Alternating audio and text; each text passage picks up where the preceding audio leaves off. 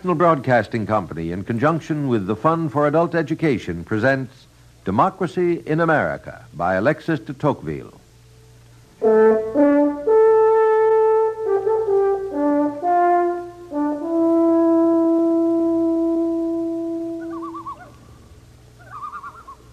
July 1831. The territory of Michigan. What are these pioneers in the wilderness? A restless, reasoning, adventurous race which does coldly what only the ardor of passion can explain. A nation of conquerors who submit themselves to the savage life without ever allowing themselves to be seduced by it, and who shut themselves in the American solitudes with an axe and some newspapers.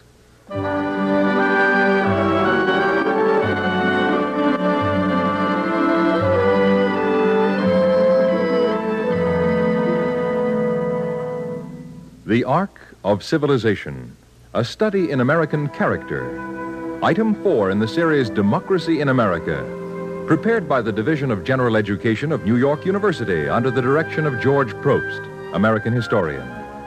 A series designed to bring to life the America of 1831, as recorded by Alexis de Tocqueville, and so to illuminate the image of democracy itself. A study in American character, the Ark of Civilization.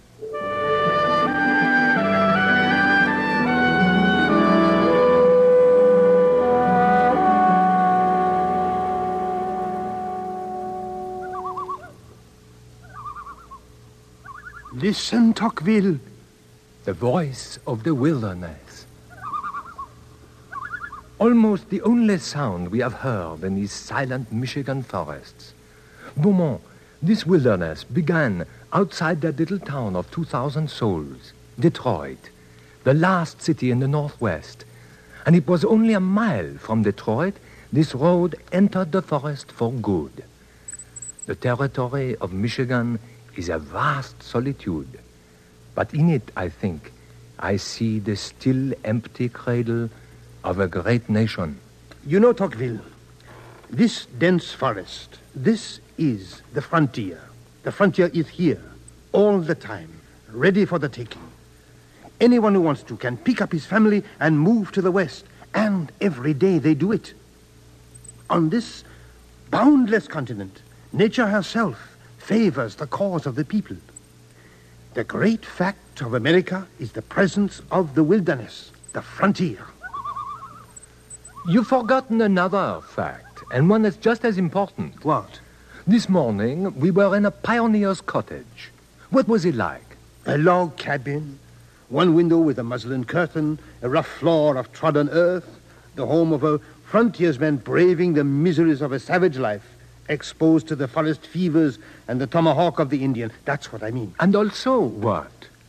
Next to the chimney was stretched a map of the United States. The plank shelf was rough, but it held a Bible whose cover and edges are already worn by the piety of 2 generations. A book of prayers, and Milton, Shakespeare. Yes, but the table was of green wood with the bark still on it. But on that table, a teapot of British china, silver spoons, cracked teacups, and some recent New York newspapers. In America, even on the frontier, Beaumont, there is only one society. It may be either rich or poor, humble or brilliant, trading or agricultural, but it is composed everywhere of the same elements. The plane of a uniform civilization has passed over it. Civilization? That cabin had only one room. There was not even a partition. The wind blew through the cracks in the wall. But the family that lived in it came from New England and brought with them democracy and equality. That cabin, Beaumont, was itself a little world, an ark of civilization, lost in the midst of an ocean of leaves.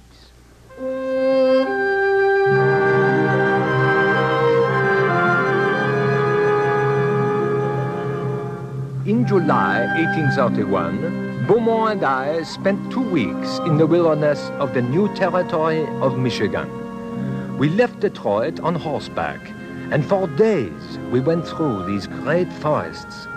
For Beaumont and I did not simply listen to what people told us about the frontier. We did our best to see for ourselves.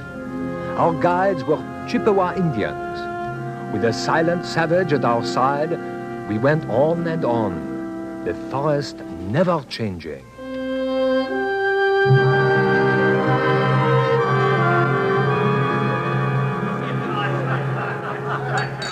It was only in the evening, after sundown, that we reached the tiny village of Pontiac.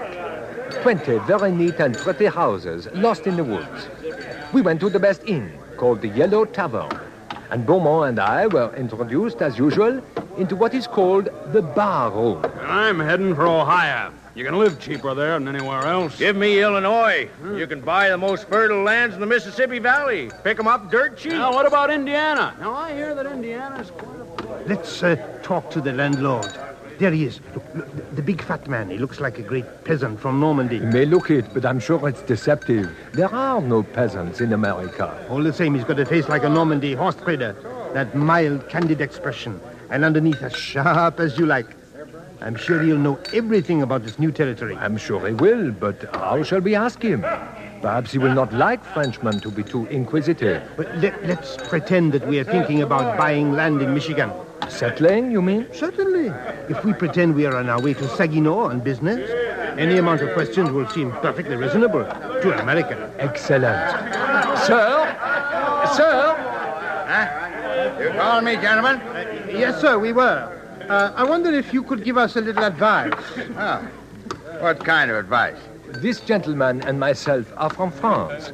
We are interested, shall we say, in the question of settling in the territory of Michigan. Huh. And we hoped you might be able to enlighten us. Boys, you came to the right quarter. Judge Mesa Bagley, at your service. Judge Bagley? But I thought you were our landlord. That's right. I'm a judge here as well as landlord of the Yellow Tavern. I'm going to vote for Henry Clay. He's a man of the people. Clay's taking you into that tattered old coat he wears just for campaign. He's angling. He's just courting your vote. All right, who are you for? I'm for President Andrew Jackson. The White House has been a better place since Old Hickory is in it. He's just the man for the people and as immovable as a rock. Let's go into another room where we can get a little peace and quiet. Now, if you'll just step this way, I'll take a candle with me, and we better have a map of the Michigan Territory. You see, business opens all doors. In here. That's the style. Yeah, there we are. Pray be seated. Thank you. Now then, let's get it straight. You're from France and you want to settle here. Let us say we are interested. Yeah, you're interested. Good. Well, let's begin with France. I'll just snuff that candle. With you, labor is cheap and land is dear, eh? Mm-hmm. Yeah. Well, here things are very different. The cost of land is nothing.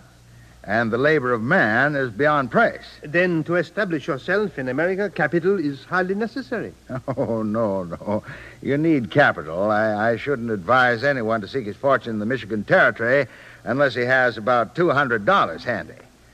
Around here, uncleared land costs $1 an acre. Now, that's about the price of a day's work. That means that a fella can earn enough in one day to buy an acre of land. But once he's bought it, then the fun starts. Why, it costs $4 to get an acre cleared of trees. So he does it himself. Alone, usually. Back-breaking labor, too. You are speaking of uncleared land. Sir, that's all there is for hundreds of miles, maybe thousands for all I know. It's the clearing of that land where you have the trouble and expense. Now, first you put up a tent. Then you fell the trees and make a cabin. Meantime, you live off salt pork and a couple of barrels of meal. You let a few cattle run around. That doesn't cost you anything. Most settlers are young fellas with families. They put in an acre of potatoes and the rest in wheat.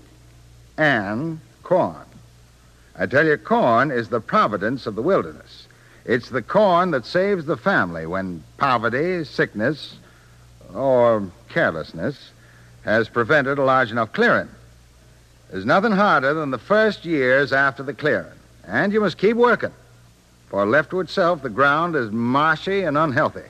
It sounds very dangerous. You hit the right word for it. It is dangerous. Wild beasts? Indians? Oh, occasionally. Fever, as much as anything. Often, when you travel in the fall, you'll find a whole family down with fever. What do they do? Put up with it. No doctor?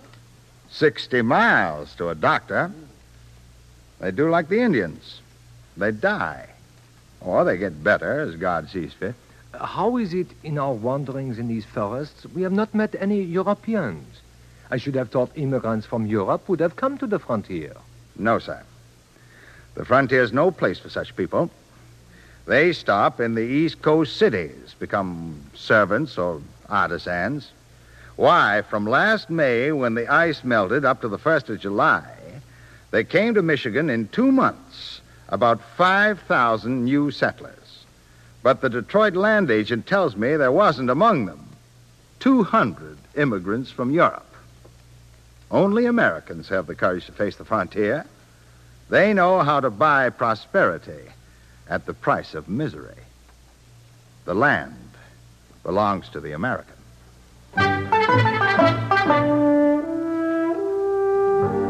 It is quite true that the cost of land is almost nothing, and the labor of man beyond price. It would be difficult to describe the eagerness with which the American rushes forward to secure this immense booty that fortune offers. We had the idea that, as in Europe, the more remote parts of the country, these tiny places, often very poor, would have customs very different from the rest of the nation, so that, as in Europe, there might be, in effect, a difference of several centuries between different parts of the same nation. I thought that in America I might find all the transitions of the social state at once, from the opulent city patrician to the savage in the wilderness. No, nothing could be further from the truth. Of all the countries in the world, America is the least fitted to show this particular side. In America, there is only one society. You penetrate paths scarcely cleared. You perceive, finally, a cleared field, a cabin composed of half-cleared logs with a tiny window. You think you've come at last to the home of an American peasant. But you're wrong. You step into this place, which seems the asylum of all the miseries, but the owner wears the same clothes as you. He speaks the language of the cities.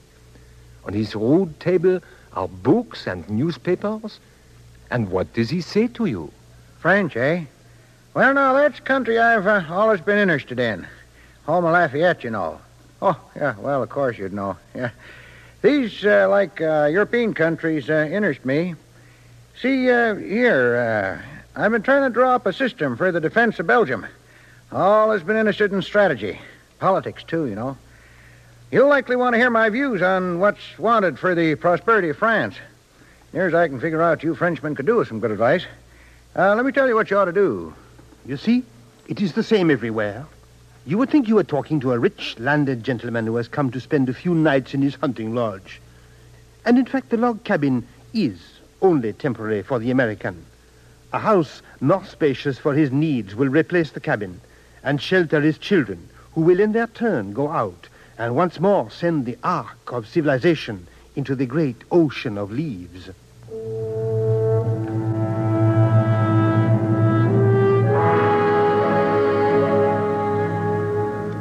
Inevitably, this has had its effect on the American character. There is not a country in the world where man more confidently seizes the future, where he so proudly feels that his intelligence makes him master of the universe, that he can fashion it to his liking. Born, often under another sky, placed in the middle of an always moving scene, himself driven by the irresistible torrent which drives all about him, the American has no time to tie himself to anything. He grows accustomed only to change and ends by regarding it as the natural state of man. He feels the need of it. More, he loves it. For the instability, instead of meaning disaster to him, seems to give birth only to miracles all about him. The frontier line at present in 1831 is moving westward about 17 miles a year. It runs from Detroit to Louisiana, but there are vast islands or wilderness east of that line. In July, we arrived in a strange little Indian-filled town in the northern part of New York State. The name of the town was Buffalo, and it was full of people passing through on their way to the west. That's where they're going. New Englanders moving into the Michigan Peninsula. Are the settlers often New Englanders? Pretty nearly always. The last settlers, anyway. They come through here headed for Detroit. Dearborn wagon, a feather bed, saddle, and a bridle. And some knick-knack in the way of a machine for shelling corn, hatcheling flax, or, for what I know, manufacturing wooden nutmegs for family use. And all headed for Michigan. Come, all ye Yankee farmer boys who would like to change your lot, who've spunk enough to travel beyond your native spot, and leave behind the village where Pa and Ma does stay. Come, go with me and settle in Michigan, aye. Yay, yay, Michigan, aye. Yay, yay, Michigan, aye.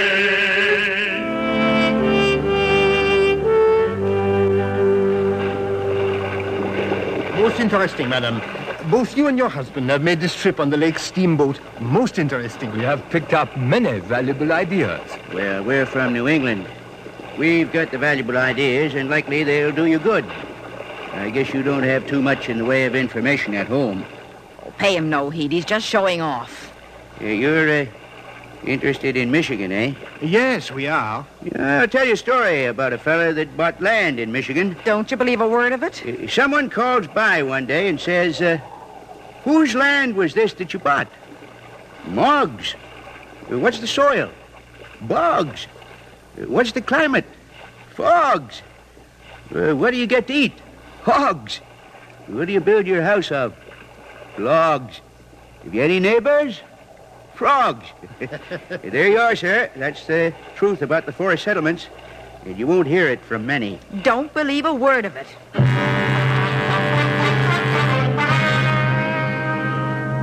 The movement to the west becomes a sort of game of chance, which people pursue for the emotions it excites as much as for the gains it gets them. Sometimes, indeed, the progress of man is so rapid that the wilderness reappears behind him. The forests stoop to give him passage and spring up again when he is past.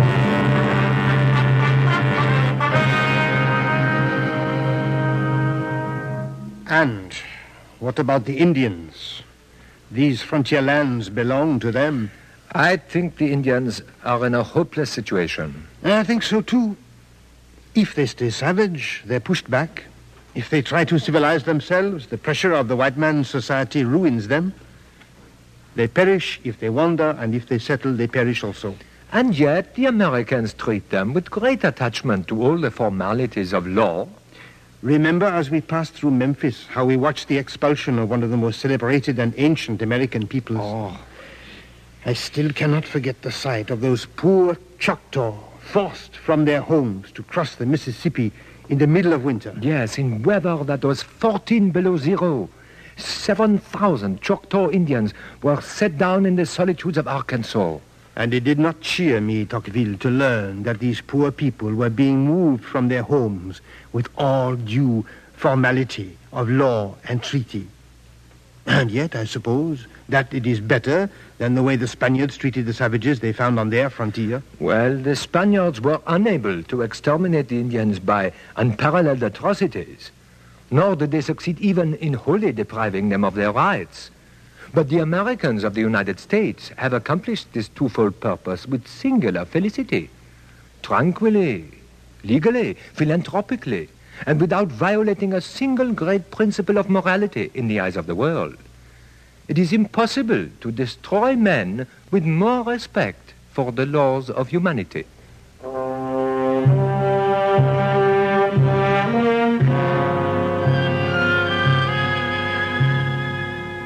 The life of the frontier is made by the American character, and it makes that character. But of course, the American brought his character with him to the frontier. In Canada and in the whole of South America, there was a frontier that physically was much the same as the United States. But the life there was very different. For the men came to it with different historical beginnings, different customs and different laws.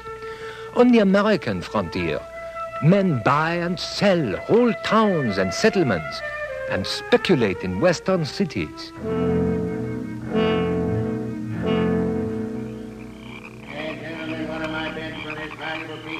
Now, when the United States purchased this land lying between the Flint and the Chattahoochee rivers from the Creek Indians, they made a lottery of it, and every white man of legal age in the state of Georgia had a right to draw for a fine lot of 202.5 acres precisely, if you follow me. Go ahead, I'll follow you. But this portion right here at the falls of the Chattahoochee, a very beautiful situation. Seems as though. Well, in this section of 5 miles square is the town.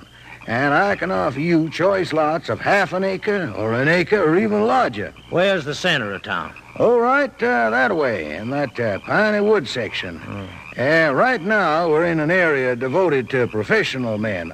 Mind your footing between those stumps there. You'll find it kind of swampy, so... Too late. Never mind. Soon dry off. Yeah, that's too bad. Well, this is also, of course, a manufacturing part of town. You see the sign on that cabin over there? Not the frame one, the log one. Bakehouse. Bakehouse, right. As you see, we're coming along real quick, real progress. You surely are. It's wonderful. That's exactly what it is. Look at the board on the big tulip tree. T. Gordon, attorney at law. Civilization's undoubtedly on the march. Yeah. And, of course, we're having a railroad meeting this evening. High time. It's nearly 18 months since the first settler put up his cabin. High time for a railroad. Now, if you're interested in a lot in this thriving town, step along here where the auction's going on. But mind the stumps. Don't want to twist an ankle. A brilliant auctioneer we have. Very witty. Local man, of course. One of the founding fathers. Been here over a year. Much appreciated in this part of the state. Is that swamp we were in? Good land, rich, real rich land. Yeah, it is kind of well watered. Why, this land is so rich it produces 60 bushels of frogs to the acre. And you don't need to spend money on fencing, no need to incur expense in that regard. There's enough alligators right on the spot to form an excellent fence. All you have to do is catch them. And then, of course, you drive them alligators head downwards with their tails sticking up in the air. Now then, gentlemen, one of my bed for this fine parcel of land. This is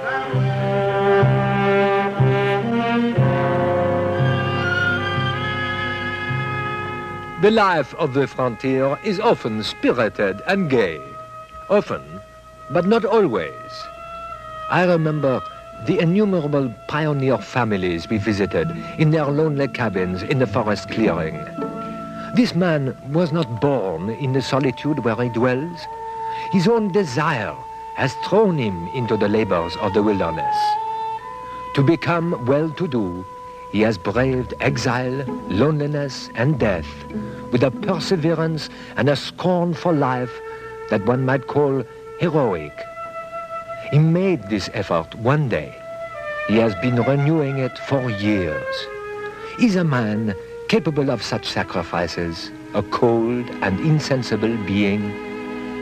Ought not one, on the contrary, to recognize in him one of those mental passions so burning, so tenacious, so implacable? Look across the hearth at the young wife who, while seeing to the preparation of the meal, rocks her youngest son on her knees. Her clothes even yet proclaim a taste for adornment ill extinguished. But time has weighed heavily on her.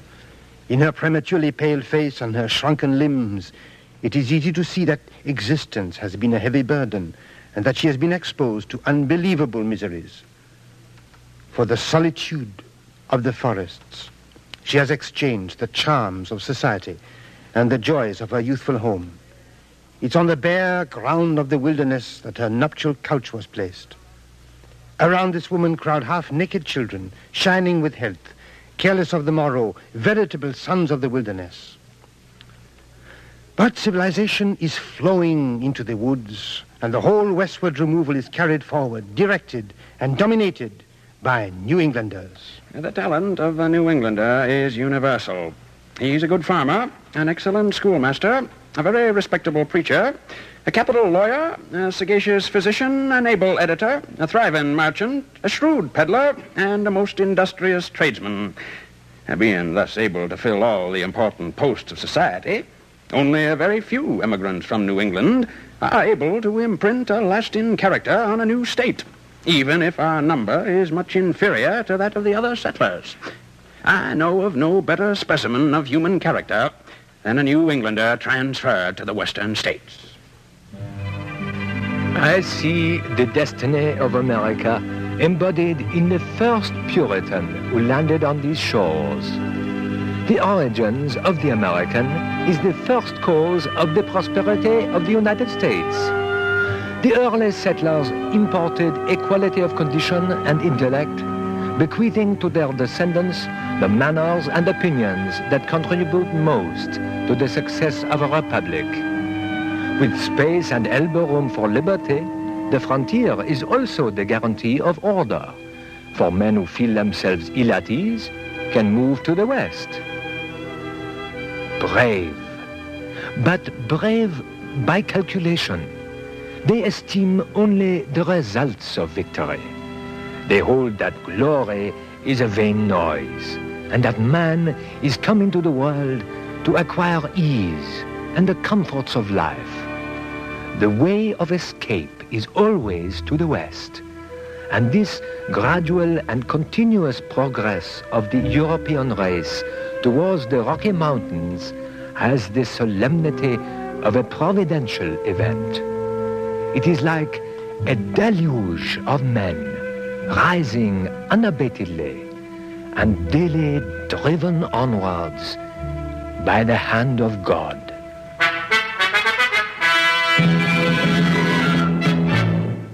You have just heard The Arc of Civilization, a study in American character.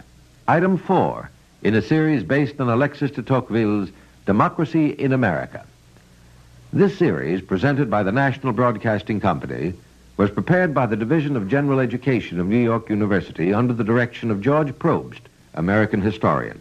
Produced in the studios of the Canadian Broadcasting Corporation by Andrew Allen. Script by Lister Sinclair, music by Lucio Agostini. This series, Democracy in America, is made possible by a grant from the Fund for Adult Education as part of a general course of study of the nature of American society. For information about the use of these de Tocqueville dramatizations for study or discussion, and how to secure these new materials about American democracy at a reasonable charge, write to the American Foundation for Continuing Education, Post Office Box 749, Chicago 90, Illinois. Now this is Ben Grauer inviting you to join us next week for Item 5, Any Woman is a Lady, on Democracy in America.